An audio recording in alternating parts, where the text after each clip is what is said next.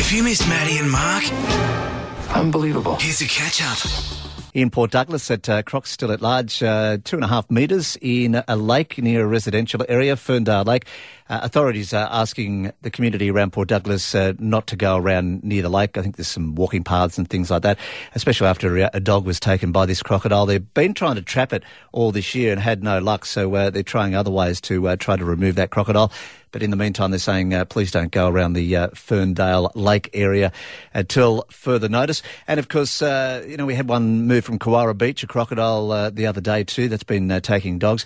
And it's raised the argument again whether we should escalate our crocodile management, whether it be culling, whether it be introducing some sort of safaris like Bob Catter wants to do as well. And Terry Irwin from Australian Zoo, she's got her thoughts on what would happen if legislation was put in to cull crocodiles in far north Queensland and what the implications would be. Well, I think the consideration of pushing legislation like that into Queensland would be catastrophic. Our crocodile numbers currently in Queensland wouldn't support it. We've seen very little recovery since crocodiles have been protected in 1974, and saltwater crocodiles are still classed as vulnerable. It's also an incredibly inhumane procedure because you're shooting an animal from a boat at night in the dark with a spotlight and hitting a target about the size of a walnut. Often the target is missed, a large crocodile is injured, and then we have a situation dealing with an injured crocodile that's compromised for its ability to hunt. That's a dangerous situation. Safari hunters also only go for large animals, so we find that the entire family structure of crocodilians is broken down. When you kill the largest saltwater crocodiles, it affects the genetics of the entire population, and it will also affect the natural species policing. In other words, large crocodiles keep in check all the younger ones. We'd end up with Lord of the Flies if we kept killing large crocodiles. Protecting them is critically important for the environment because they are top of the food chain.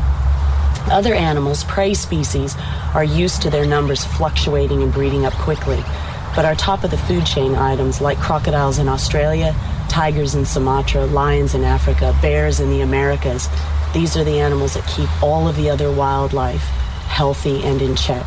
That's Terry Irwin on 13/27/10. Marie, you got some thoughts on crocodile culling? If anybody does any kind of research, they will learn that we take out the apex predator and we are going to have so many other problems.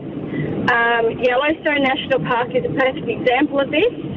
Basically, all of those big reef fish that we all love to eat will disappear because you'll have the big, the catfish and the barra and all those other fishes that the crocodiles love. They will just boom. So,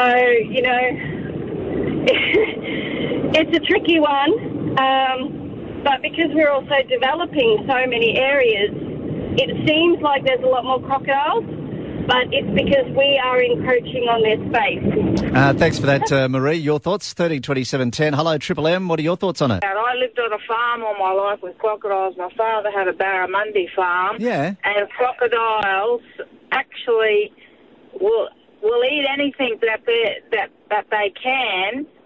It is to get into the crocodile ponds. There's not enough fish in the rivers because they're overfished. So you get all these people on there thinking they know it all. We've got too many crocodiles. Something needs to be done about it because we have to live here as well. And there's way too many. It's about time all these goody two-shoes stop being goody two-shoes and got with the real world. Maddie and Mark, weekdays from 5:30 on 99.5 Triple M. Find more catch-ups at triplem.com.au.